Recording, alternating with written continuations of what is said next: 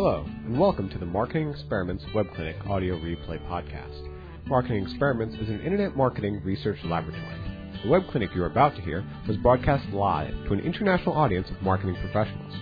Sign up to be invited to future web clinics, as well as gain access to all of our online marketing research at marketingexperiments.com.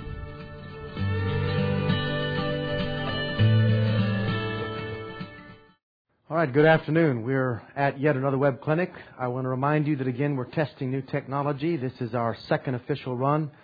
We're also standing in the new studio that we've recently developed at our facilities. This studio is different than the one that's even on the last video that we produced, where we showed you behind the scenes in the development of a web clinic. Today, we're going to be drilling down on maximizing conversion, how one company quickly achieved a 58.1% lift with a radical redesign. I think the operative adverb here is quickly. It's important because the testing process must be thorough, and there is a trade-off between being thorough and being fast. And what we have pioneered in this laboratory from years of experimentation is a way to achieve both, and that is the precise point of the time we're going to be spending together. You can use hashtag WebClinic to discuss this as we continue throughout the presentation. I'm going to be joined today by Nicholas and by Spencer, and both are experts working in our research group. Nicholas is a research manager, and Spencer is a senior manager, and I'll be walking you through the first case study. Let's begin with the TORST protocol. It's TP1429. The company is a leading automotive head gasket repair solution, and the goal was to increase total orders on the cart page. The question was simply this: which landing page, which cart will result in a higher conversion rate? Take a look at the control. You'll see step 2, step 3, step 4, step 5, and step 6. This is a very successful site, and it's focused around a single product purchase. I'd like to give you just a moment to take a look at this and make some of the recommendations that you would offer in order to improve the performance of this page. So I'll walk over to where I see your recommendations coming in, and it says cut the steps. That's Josh. Condense the steps, says Maynard. And you may use the Q&A feature of your control panel to address this particular concern. More structure, says Graham. And I'm watching as your recommendations come in. A clearer call to action, says Dominic. Get rid of the professional installer. Better visual hierarchy, says Ben. Make a larger buy button, says Corey. Less clutter on the pages, says Brianna. And on they start coming in. Hundreds of you are responding right now as I speak. I want to share you just a little bit more with what happened. And here is the treatment. Take a look at this for just a moment. Now, this will not be your typical MECLABS case study. And so let's back up, look at the control, and then take again a look at the treatment. Now let's look at them side by side. There's the control and the treatment of the primary page side by side. There's something very different about this test, and that's what I want you to start to discern. So as you think about those two, let's go back to the control, and let's point out that an average experiment conducted by a professional researcher who understands the testing process, who's attempting to isolate variables, would likely pick out a single variable at a time. They might test the headline. They might test the button itself, the color, the call to action, the wording on it, etc., the size, the three-dimensionality. They might test the video that you see. They might test the copy. But in each of these cases, we would be picking out a single isolated variable, and we'd be using that variable to try and determine really how the customer was thinking and to try and get a lift. But there are some problems. Testing this one variable at a time has a significant impact on the time it takes to get to a meaningful result. So let's look at what we actually did, and if you'll take the same page, and let's point out some of the changes that we made. Here is one, the logo. Here is another, the logo on the bottle itself. This is at the top of the page, not just the logo, but the absolute graphic, the image. And then you'll see that we changed navigation. And look at all the other changes. In fact, if you look at the page carefully, we made changes everywhere. Now, we're a research laboratory. We have the world's largest library of case studies and experiments in this field. We've been doing this over thousands of pages across multiple iterations. Why would a science laboratory be willing to make those changes, that many, at one time? That's key. And the answer to that question drives much of what we're going to talk about today. So let's back up just a little bit and think about that question. Again, we are looking now at the new page. And let's consider 3 points that I think are critical for the audience to understand. Number one, we're not operating in a clinical environment with sterile conditions. This is a field test. One of the keys in the whole approach that MetLabs has taken over the last decade is to form the bridge between what we understand in the science laboratory and what occurs in the field. It's so tragic but so true that in many situations the academic environment is isolated from the field. And what happens is many theories are determined, but very few of them are actually pushed out in a pragmatic way that can impact the practitioner. At MetLabs, we're trying to bridge these 2 points. I think there's an old joke, and I'm quoting it from memory, so gentlemen, go easy on me. And it's not in the notes, and it's not on the slides. And Paul Cheney, one of the writers that's worked with us, is grinning at me, and I think it's sarcastically. But it is about 2 economists, and one of them says, you know, this whole finding works well in practice, and the other economist says, yes, but will it work in theory? The whole reversal in that is part of the problem that we see. In a field test, you must deal with special conditions that you do not have in a lab. This business is dependent upon its revenue stream. Most of its revenue flows through this single product offering. And you can't wait for a series of 10 tests across 12 months to get the results that you need. Every single error, every day, costs money.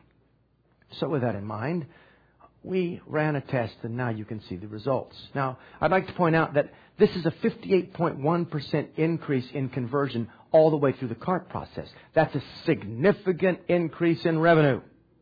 And that significant increase in revenue is essential for you to consider, because had we done this improperly, or a single step at a time, every single day that it took us to arrive at this page category, this primary test, would have cost this business unit money. So what did we do, and what can you learn from this? Well, there are a lot of theories about how to consider communication theory. Value proposition itself is something that we're writing extensively on. Look for more books, more content, more material. And we have studied everything from usability to decision theory, cognitive psychology to game theory, trying to understand a simple question. How can we get more people to say yes to our offer? Along the way, we've done our own experiments. We've done our own training. And we've worked through process after process, methodology after methodology, slowly building out a meta theory based on what we're experiencing in the field. And with that in mind, I'd like to kind of cut through most of that clutter and simply give you 3 ways that you can learn how to capture this kind of gain in your own testing process. And to do so, let's begin right away with the first point. I want to point out that if you're just joining us, we're going to be adding live optimization to the end of today's session. We're going to look at your own pages. We're going to consider how we might make wholesale critical changes and even design what we call radical pages or radical redesigns. That's coming. The audience, you have submitted your pages, and many of those will be considered today as we go forward. But I'd like to teach the first point right now, and that is this. You must understand, we must understand how to utilize radical redesigns to determine the best page category before we can conduct iterative single-factor testing. Now, if you're not an academic, there may be some words in that particular sentence that we need to think about together. If this seems like an abstract concept, stay with me, because we're going to break it down and we're going to understand it one key phrase at a time. Here's the first, a radical redesign, and here's a definition. A radical redesign is an experimental approach in which the treatments are categorically different from the control. So many times we experience a degradation in performance. We experience diminishing returns in our efforts to optimize because we're making incremental changes to the wrong page. Some pages should be optimized. Some pages should be destroyed. And we should start over. The problem is you don't know which page is which, and you need a methodology, and that's what this entire session is about. So a radical redesign is an experimental approach in which the treatments are categorically different from the control. Here's an example. Here's a page. And I'm going to show you a new page, a radical redesign. And in some ways it looks very similar. But if you look at the elements outlined under problems, they're all being changed simultaneously in the treatment. The headline, the layout, the call to action, the value proposition, the thought sequence, all of them are being changed. And you can see in the radical redesign how all of these particulars have been changed and tested in one single move. What happens? A 54% increase in conversion. Now, if you're a PhD and you're watching this particular presentation, you may be saying to yourself, yes, but what about the isolated variables? How can we understand more about the Y factor? All that's coming. And we'll talk to you about that before this is done. But let's look at another example. This is from our library, one of our test protocols. Here's a page. We identify multiple problems. And with those multiple problems, we look for a solution that will help us to get closer to what we should be incrementally testing. And so we redesign the page, and the new version is radical. This, again, is a radical redesign. And what's significant, what's so important, is that with this single test, we're able to achieve an 816% increase. And with that 816% increase, we're able to go back now and iterate and learn and refine and optimize and isolate variables and drive performance up higher. But had we started that process on the original design, we would have never achieved that kind of number at anywhere near this kind of speed. So, let's look further. Let's look at the second key word or key term in this definition or in this principle. We must understand how to utilize radical redesigns to determine our best page category. Now, what are we talking about here? Well, a category is a kind of communication archetype. It's a particular. One might be long copy versus short copy. Now, if, again, that's still a little bit nebulous for you, bear with us because I'm going to give you precise examples of a difference in category. Think about your own page right now. The whole point of today's session is to learn everything you can learn that will help you go back and get a lift as soon as possible in your own operation. So, look at the page on the left. It is image heavy in its design. Look at the page on the right. It is text heavy in its design. This is called an elemental category shift. Key page elements are being radically transformed. And this category of shift enables us to see whether or not we're even starting to optimize the right foundation, the right page. Look at the next. Here is a complete difference in sales tone, and it's from one of our own mailings. And this was a very specific test that we ran. And one uses traditional sales language, and the other uses a more clinical tone. By the way, the academic tone outproduced the sales tone dramatically. But just notice the difference, sales tone and academic tone. Now, what is this category shift? It's tonality. And yours may not be from sales tone to academic tone, but there are many different voices, and in a sense, we're changing the voice of the page. This brings me to the next. From a 3-column layout to a 1-column layout. What are we looking at here? This is a categorical shift. This is a major structural change. Look carefully, and you can see without any of the content on the slide, except just the bare outline of the page, there is a significant difference in the approach. And this is a structural shift. So one last key. This is a difference in message. This is a fundamental difference in message. It's a shift in the essence of the message. We're moving from a focus on free access to a focus on the value of the product. The whole aim of the copy is transformed in the second. Now, here again, we're not just changing a single element, but we're changing the entire approach. And that is the key to a good radical redesign.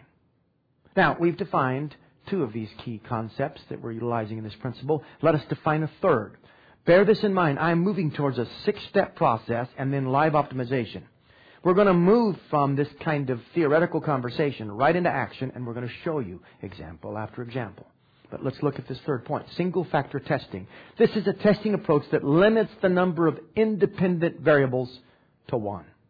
Now, I say that as a part of this first principle. The idea is that before Before you move to this type of test design, you often have to change the entire page category and ask yourself a more fundamental question. Am I even starting with the right page?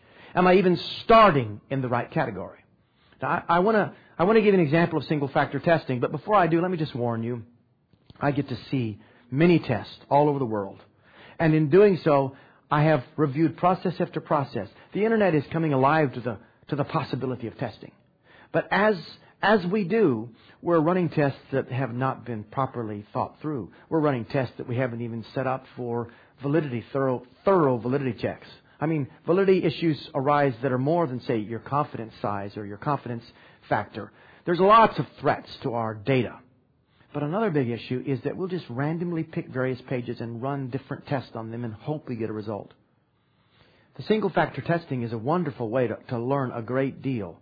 But we need to know when to zero in and narrow our focus and when to be wider. And a good test design involves, first of all, figuring out the categories of pages that you should challenge your control with. Here is a classic single-factor test. You hear it called an A-B split. Now, mind you, this could be an A-B-C-D-E-F split if the traffic was simple, and it would still be single-factor. Because on all versions of the page, we'd only be testing one element. What's the difference between the two versions? Can the audience see the difference? Somebody tell me. Use the Q&A feature. What's the big difference? Look at version A and version B. Yes, the CDA. It's the CDA color, the call to action. So there's the big difference. Now let's look at the conversion differential. There, in a sense, we're running a hypothetical test right now. We created 2 pages. One is a control, one is a treatment. Version A is the control, version B is called the treatment. You have a call to action. We're testing the color of the button. The green color produces a 2.1% yield. The red color produces a 3.3% yield. And we now have a winner.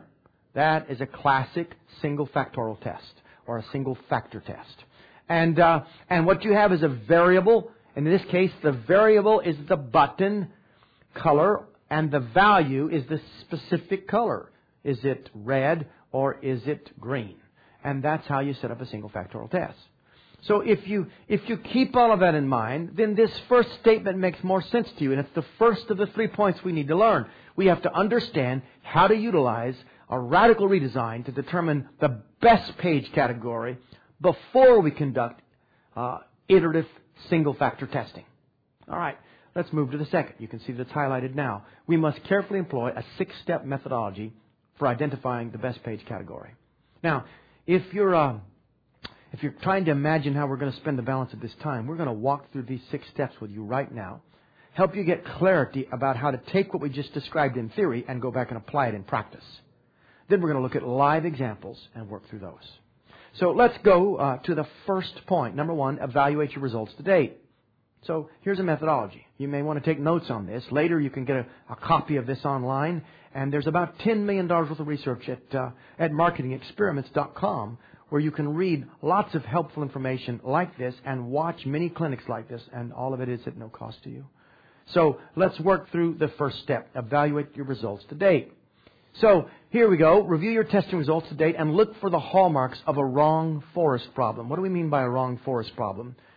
Well, that's an internal reference here to a group of loggers who do an effective job at chopping down a lot of trees, but it is in the wrong forest. And so the fact that they had an excellent day's work doesn't really impact the task at hand. Are you in the right forest or not? Well, here is the previous control, and then here is the control that they tested against the previous control before we got engaged. And the results were negligible.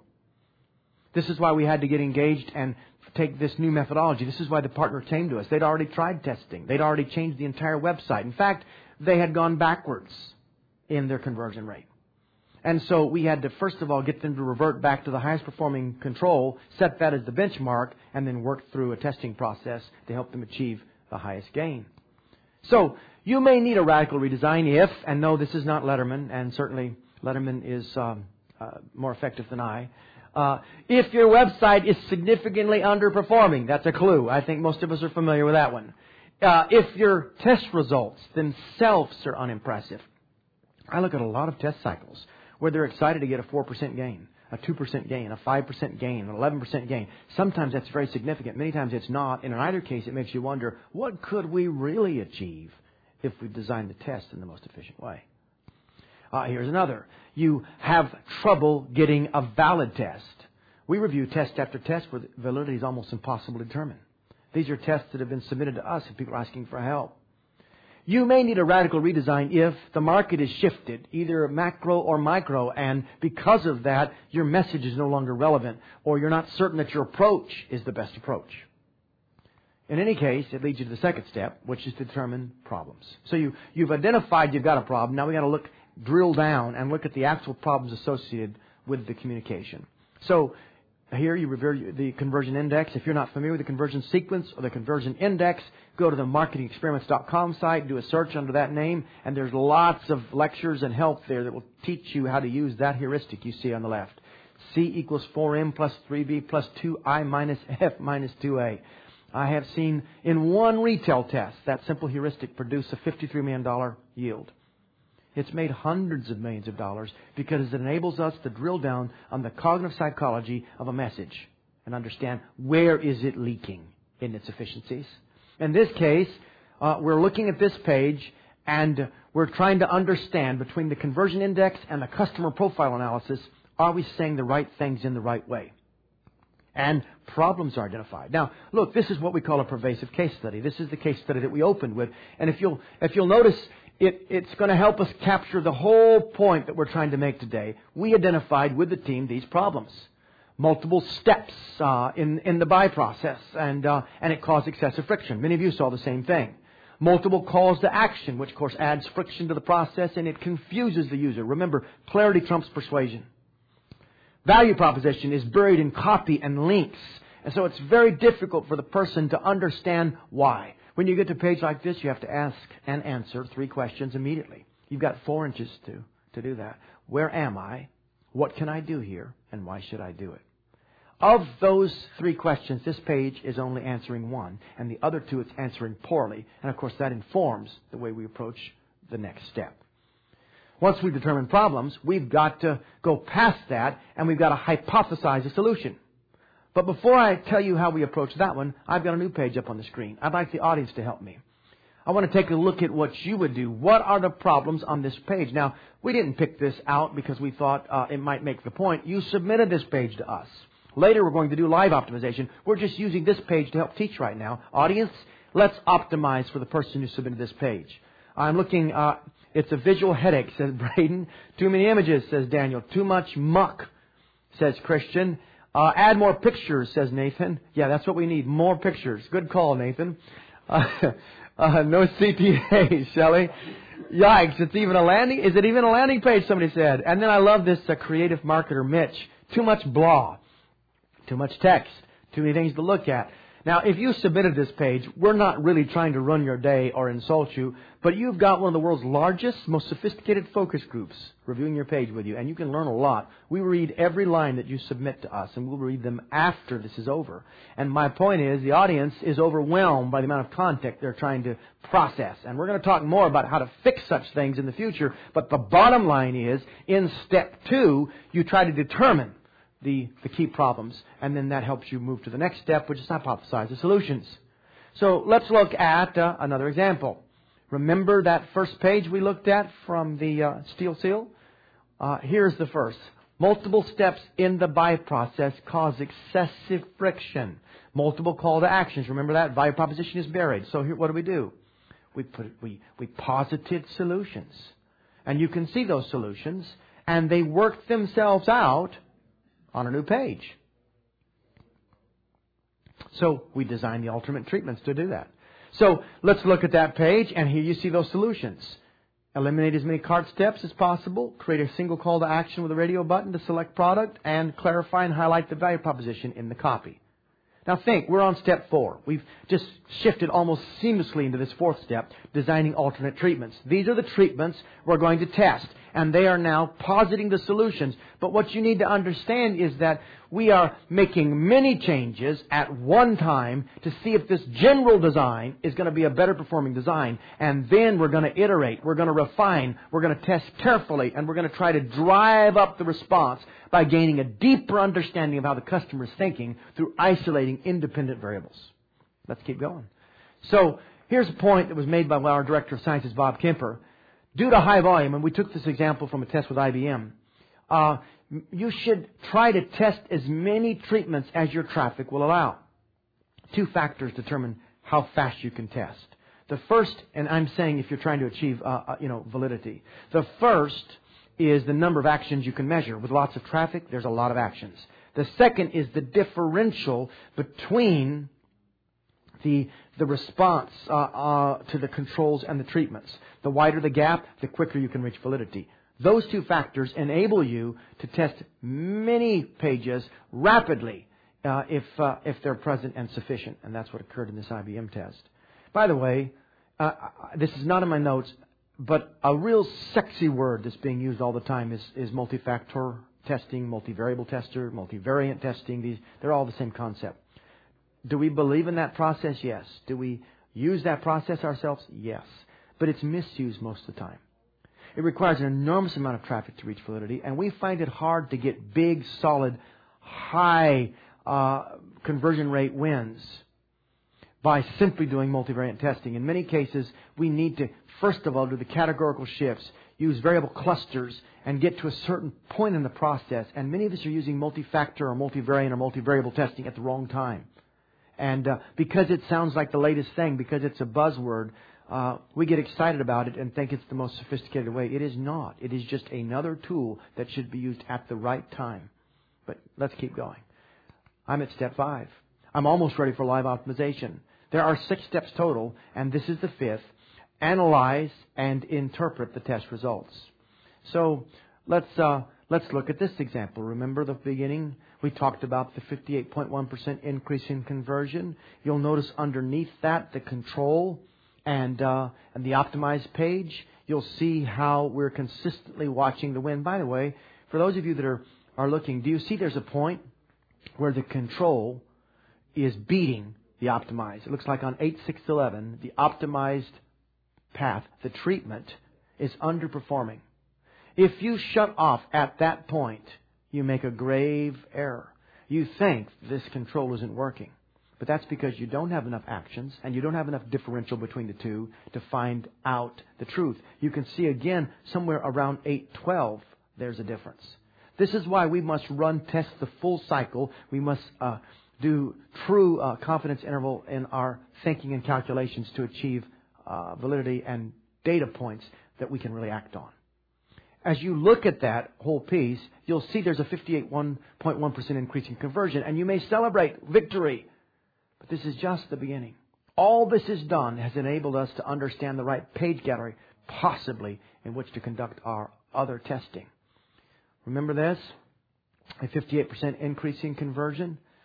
But we need to go past this, and this is probably the most important thing I have to say in this entire clinic. The goal of the testing is not to get a lift, it's to get a learning. And you will not get the learning if you just look at the numbers. You've got to convert how much or how many into why so. You've got to think about, okay, so this is what the numbers tell me about the number of people making a certain decision. But what can I learn about my customer from this? And so you go back, you look at that same design and you say, okay, we reduce the amount of cart steps. But I'm learning now that my customer's motivation is not high enough to maintain momentum through the longer cart process. Why?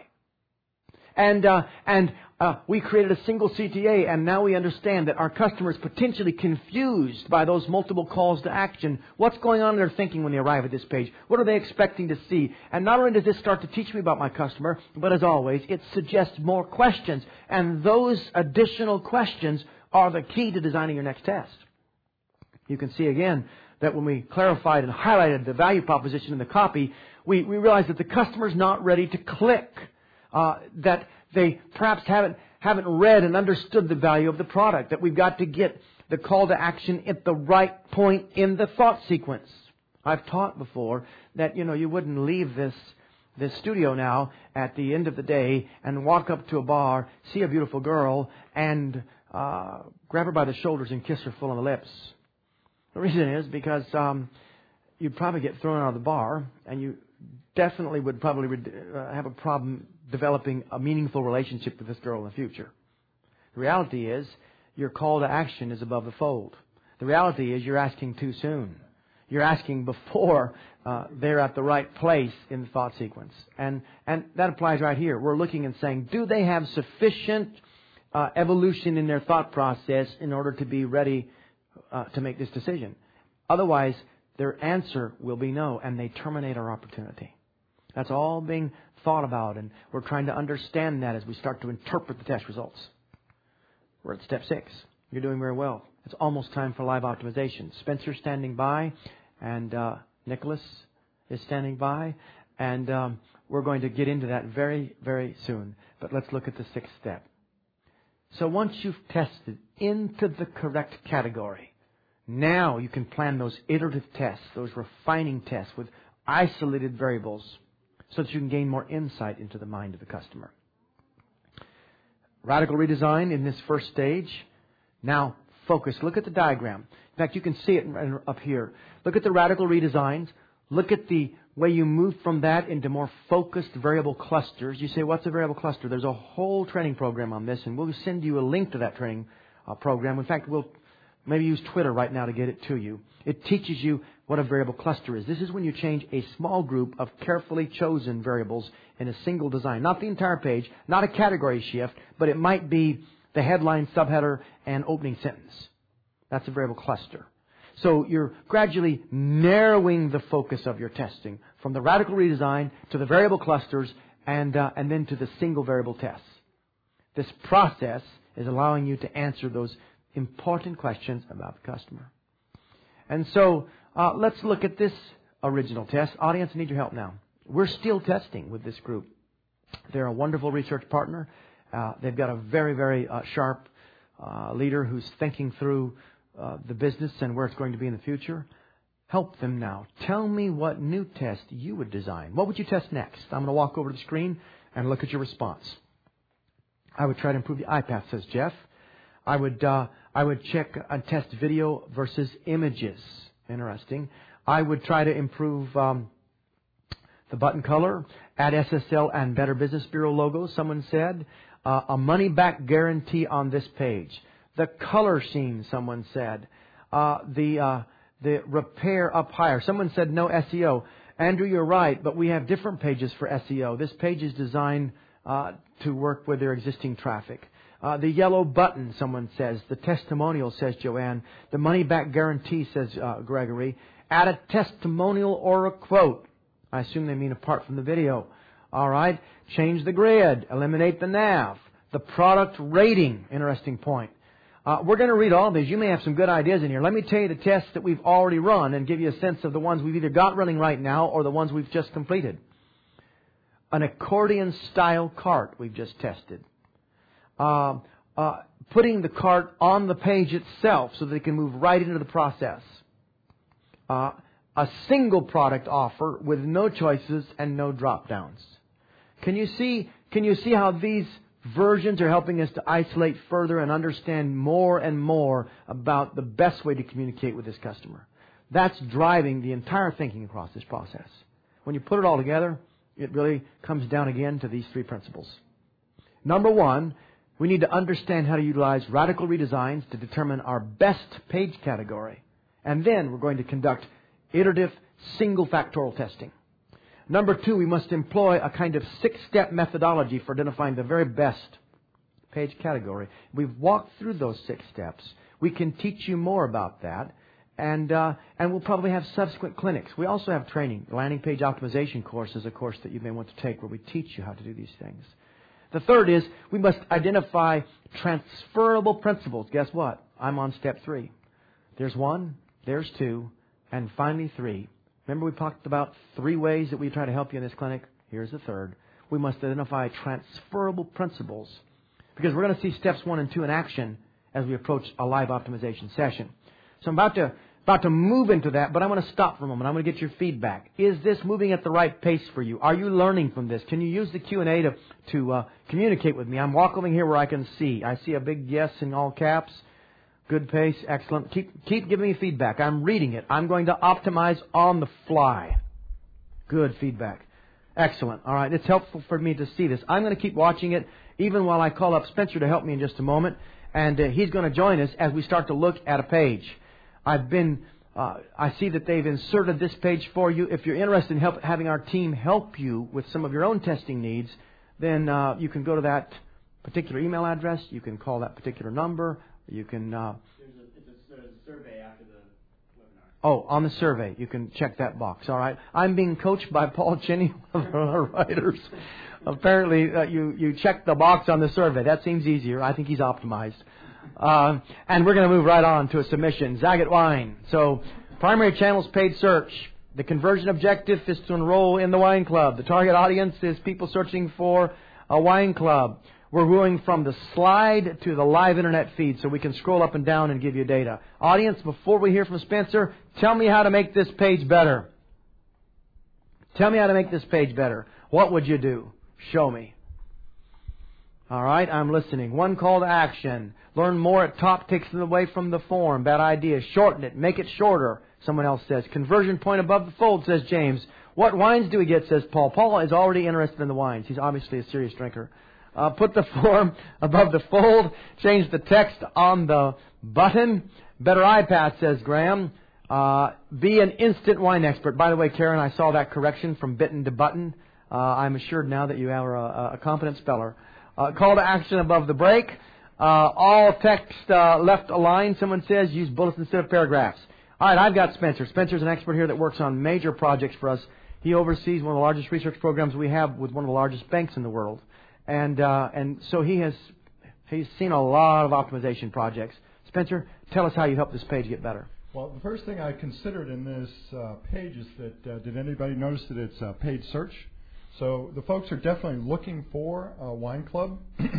So the first thing you've got to know is where am I? So is Zagat Wine, great URL for them. Right. And so they know where they are. They know what they can do here is 12 outstanding wines, just $69.99. And I do think you don't know what kind of wines you're going to get.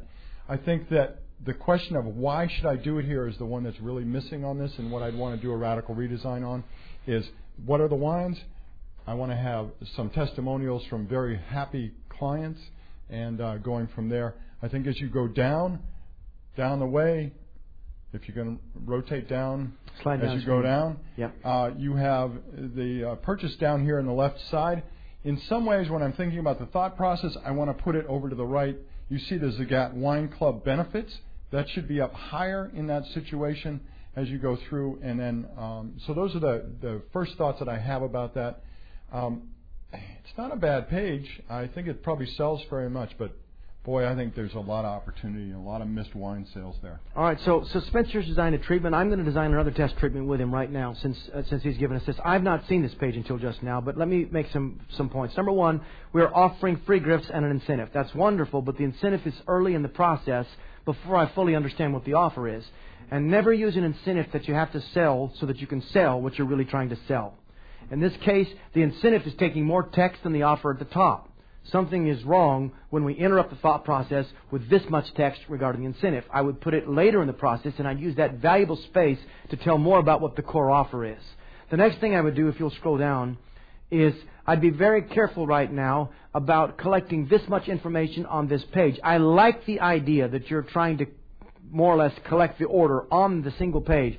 But I would test against that, and we won't know until you run the test. And I've seen this go both ways. But in most times, if we just captured the name and email address here and initiated the order and told them it was step 1 of 2, we could then remarket to anyone who didn't complete the order process. And I've often seen a Great point. A huge gain from those people. So I would test email and name only, take them to a second page. By the way, put value on that page. Remind them on that page. Use the right column to keep that value proposition in front of them. Now, there's more than that, because what's carrying this offer is the brand. It is not clear why I would particularly use this as opposed to some of the other offers on the Internet. The value proposition needs to be strengthened all the way through this offer, and then I would attempt to do this two-step close process. And I would, by the way, for those of you that are concerned about spam, what you do is you put a pre-checked text box that says, contact me if I'm unable to complete my order. Well, anyone that doesn't go to the next step has not completed their order. You send them an email message from customer support, not from marketing. And it says something like, we noticed you were unable to complete your order. Is there any way we can help? And then it has this very helpful, very friendly message. You'd be amazed at how many you can drive back into the cart from that process. So Spencer's giving you treatment, and frankly, he may be right. The one that's a single page. I mean, I just want to stress this to everybody here. There are no expert marketers. There are only experienced marketers and expert testers. And Spencer is an expert tester. And what happens here is we all posit what those treatments might be, and then we get the test design. What I'd like to see is we can test them against each other and see who wins. Well, I don't want to know the answer to that. I'd like to appear smart and not be... Lincoln said it's better to be thought a fool than to open your mouth and remove all doubt. Oh, yes, exactly. All right, so I'm gonna ask for Nicholas to come up and join us. I'm moving to another version of the deck, so let's go forward to the next page. I think we have the page itself, but take me to the slide deck first, if you could, gentlemen, so that we can look at the background information. I want to see the primary channel and so on. So they're going to shift us from the actual web browser to the deck. There it comes. So the primary channel is SEO and SEM. The conversion objective is to submit lead form, so that's the key. The ultimate objective is, of course, the quality and the quantity. And then the target audience is commercial construction industry professionals. And Nicholas is with me. He's a research manager and running 4 major projects for us right now that we're doing across the research laboratory. Nicholas, tell us what you do. I'm a research manager on this page. One of the major flaws I see in it is that there's no communication of value proposition in this. Okay. We have to get 180,000 commercial construction reports, but there's no statement of why you would want those. Yes. We're targeting professionals, but we're trying to increase the quality of our lead. I would maybe possibly add some more form fields on the right side, and just add more value on there mainly. Now, Nicholas says something that's counterintuitive. He talks about adding form fields. There are 2 ways to achieve this, but at the beginning, the very reason you say that, tell us why you would add friction to a process. Adding friction with form fields can often increase the quality of your leads, while it will no doubt decrease from the quantity. But generally, you find that getting more quality is better than just... Okay, all right. All right, now I want to take what Nicholas has said, and I want to talk about a design that is a hybrid of that. So scroll back up. First of all, he has put his finger on the key. The value proposition is not clear, and it looks. I don't know who submitted this particular page, but I really want to help you. This is a page that I think you can improve and see a dramatic increase. Start searching now with free access is good. Get free access to 180,000. That's a good headline. But I need to understand more about what this means, and I could use the space on the left to give me a visual about what these construction reports look like, if indeed that's necessary. But never offer an incentive or a product that isn't easy to conceptualize or visualize, and often this is where your graphic can do significant work for you. I would punch up the value proposition, I would punch up the visuals, I would have a real strong call to action, and then I would change this form. And here's why I change it. I change it so you could use it to maximize your understanding of the quantity of leads, and I would make it 2 steps. On the first part of this form, I would capture only the name and email address, similar to what we talked about before, but for a different reason. On the next page, I would add form fields. I would use Nicholas's idea. I would probably add more than you have here, and use that friction to further qualify the lead. Someone who completes both pages is a high-quality lead. But more importantly, someone who fills out those fields is going to help you score better. You can adjust the number of skills. You can reduce them on the next page depending on how many people are dropping off between the first and the second page. But why that is so helpful for you is simply this. You now have a 2-dial system. You can dial up quantity and measure it independently on this page, and you can measure quality independently on this page. And so what's going on is you're being able to go back and forth between the 2, and you can tell sales confidently, no, the quantity of leads is not down. No, the quality of leads is not down. Or we're seeing more quantity but less quality. We're seeing more quality but less quantity. But you have the facts because you're not trying to do 2 objectives on 1 page. And that makes it easier for you. So, excellent point. Anything else you'd add, Nicholas? I would also add some third-party credibility. There's nothing in here stating why the 180,000 commercial reports are effective. Absolutely. Good point. I don't even see... Scroll up to the top, if you could, in the tech news. CDC News. Free access, private jobs, public dogs. All right. I'd like to understand the full impact of that brand and its impact on design, but we will move on. Now, if you're here and you've submitted a page and we haven't looked at it, remember the point here. I want to help you understand transferable principles. What we're trying to do is posit radical redesigns or that we would use in situations like this to ask, are we even in the right category before we tried the other type of testing? So thank you, Nicholas. Okay? All right, so Spencer's going to come back up with me. We're going to look at another page. This is UNICEF, and it is television commercials. It is the objective is to make a donation. So your traffic is coming from the commercials. The job is to make a donation. The ultimate objective, new monthly donors. Spencer, take a look at this page. But before you do, let's hear the audience on this one. Audience, let's help them. I have the world's smartest focus group. Tell me what you do to make this page better. The form is way too long. A life story, says Daniel. Interesting, Daniel. Terrible blue header, says Marlon. Too many fields. Shorten it. Less text, says someone else. Melody says use multi-ethnic photos. What does the headline mean, says Christian. Blue text. Sad face, says David. He's an elegant communicator. Two-step form, says Jeff McKay. Lessen the form field, says Gregor. Why should I donate, says Igor. Change the process phrase, says Treller. All right, keep those coming. I want to see what you would do. In fact, let me just stop. You're identifying this, but audience, tell me the number one change. You're all seeing problems, but what is the number one thing you would change about this page? Bullet point showing how it helps, says Jeff. I think using a video is too distracting.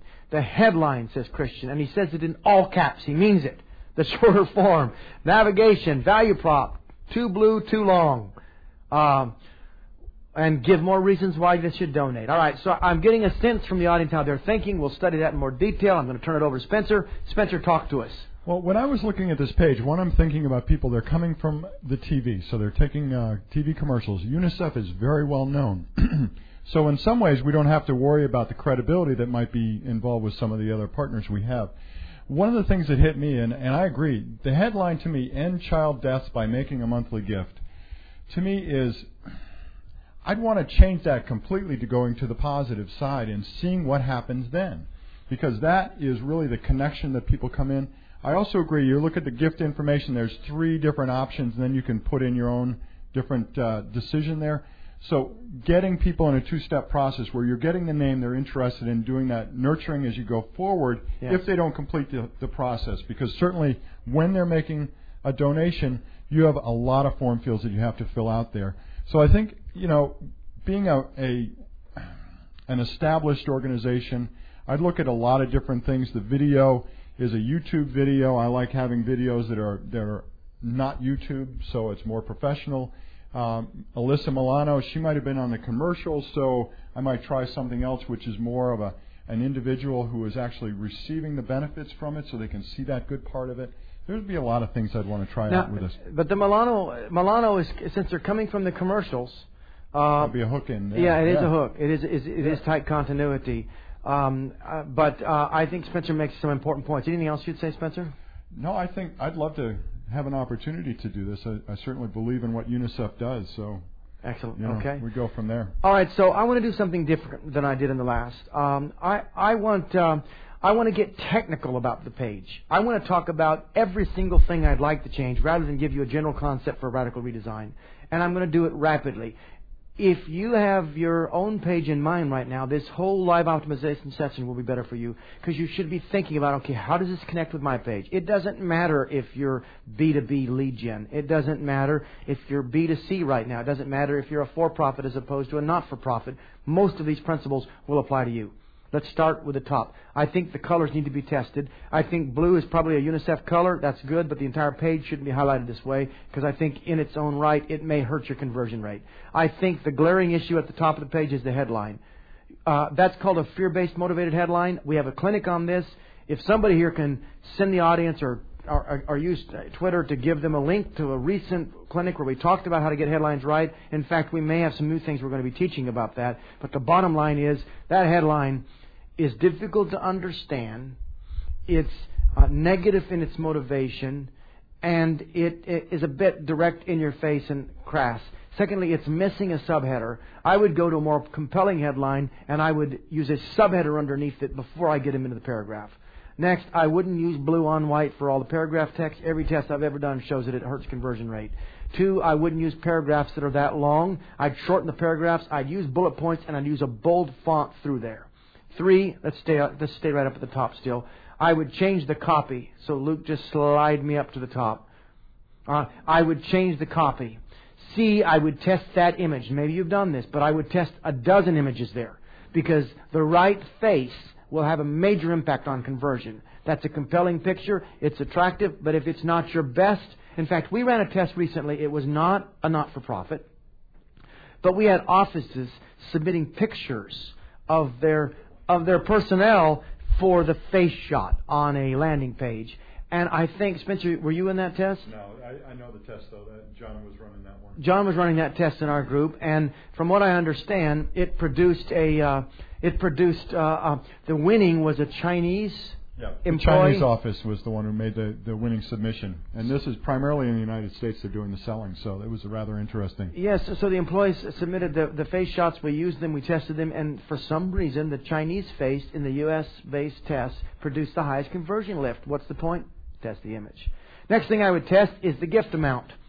We recently did, I say recently, it's been a couple of years ago, but a series of tests where we changed the messaging, the tone, and the way that the gifts amount were stated, and we saw an increase not only in the number of conversions, but the average dollar of the donation. I would thoroughly test the gift amount, and I'd be careful. I would also pre-check the radio box, if at all possible, so that one of the decisions is made for them. 3 evenly weighted options mitigate your conversion rate. What you want is a conversion rate that has natural momentum building towards it. And every time you ask them to stop and think about it too hard, the momentum slows down on the page. And you can see that as we come and look at this. To the right, I would question that big blank space where the UNICEF bottle is. Scroll down. Sign up today and receive an exclusive UNICEF water bottle. Who knows that this is the best incentive? And if you do, that's not the place to put it. That incentive needs to be down there near the call to action button, not over on the right-hand side. And I'd use that entire right-hand side because this is a not-for-profit to establish either motivation or credibility. Motivation would be more touching stories. Credibility would be more testimonials. The UNICEF brand, if it's respected well enough, may not need a lot of additional credibility, so you may invest in motivation, i.e. stories and elements that really drive the pathos behind this donation. Yeah, such as your $20 a month donation will do this, or yes. Make it very specific. Yes. I think the field is intimidating. If you must collect all this information on this page, then do you see that middle section? Show us the middle section, Luke, where it talks about contact. You've got enough width there to make that, to cut the length of that, to make that in 2 columns, just the form fields, and make it way less intimidating in terms of perception and friction. Because remember, friction occurs in the mind, not on the page. I would try to reduce these number of fields. I would question whether or not to collect all this on one page, and I would definitely test, and I've done it both ways, and sometimes this works better, but I would definitely test in this case, step 1 of 3, break it into 3, or step 1 of 2, break it into 2. Keep going down, keep going down. We're trying to be very careful about this. Under the credit card, under the CVV number, and the expiration date, and all this information, I see no statements of privacy.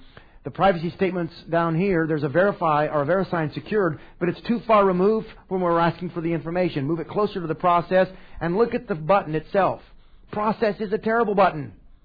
Nobody wakes up in the morning and wants a process. Nobody wakes up in the morning and wants to be processed. Nobody wakes up in the morning and wants to process. The button has its own independent sub-value proposition, and it needs to be weighted in favor of a promise. Say something like, start making a difference today. Get your free kit today. But instant and value what I get and when I get it is a prime motivator for that click. And you've got to give somebody a reason to click on every single thing. In fact, every action you ask them to take must be motivated by a click. Yeah, Start Helping Now might be a good one also. Yeah, Start Helping Now could be good. Scroll back up. Look at how you have all this billing separate from all this. This whole form field needs to be redesigned to get the most value out of it. And it can be done, and you'd see a huge lift. And I want to suggest to you that if you think this current page is performing well, then look out, because there's an opportunity to take this page and dramatically improve it. We have done this not just with groups like you. We've done it with major nonprofits on the fundraising side. We're doing it with one of the largest nonprofit foundations in the world right now. We're running tests. We just finished a series with World Vision, and we've learned a lot from running these kinds of tests, and there's much here that can be helpful. Let's move on. We're running out of time. We've got 4 minutes. I'm asking Nicholas to come up here. Nicholas is going to talk faster.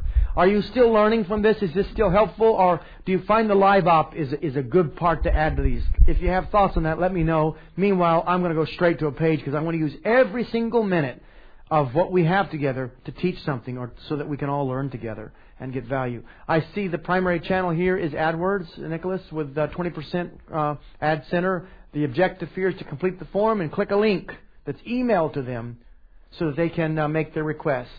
And who's the target audience? Consumers who are looking for an auto body service. So this is the page. Nicholas, what would you do? The first thing I see is that, first off, they have to click a link they get in their email to make the bid live. I don't see it say that anywhere on the page. So something stating that they're going to be getting an email and they'll need to make the test live, because they may put in a 10-minute email to avoid getting spam mail from them. So in this case, it would destroy the lead on that, and if they are sure that they have to put in a real email address, this would be a way to ensure that they do that. Yes. Another thing is, lower on the page, there are bullet points. I would add these above the call to action, so it follows users' thought sequence. They have the value proposition before they're asked to engage in any activity. And the video, I see that as supporting information. I don't know if I'd keep it right up almost above the title. I would probably move it down, probably on the right side of the bullets once they're moved up. Now that's a test. We don't know that that's going to work better, but this is a business for redesign. And you may have tested some of these elements before, and it's the combination of them that produces the yield.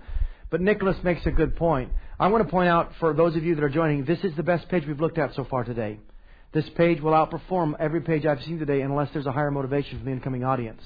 I think you'd benefit from a subheader, Nicholas. I think the paragraph, you think the paragraph is the right... It's too much text in too large a cluster with no bulleted font, too hard to grasp it. I try to cut that to 2 or 3 sentences and drop a couple of bullets underneath it.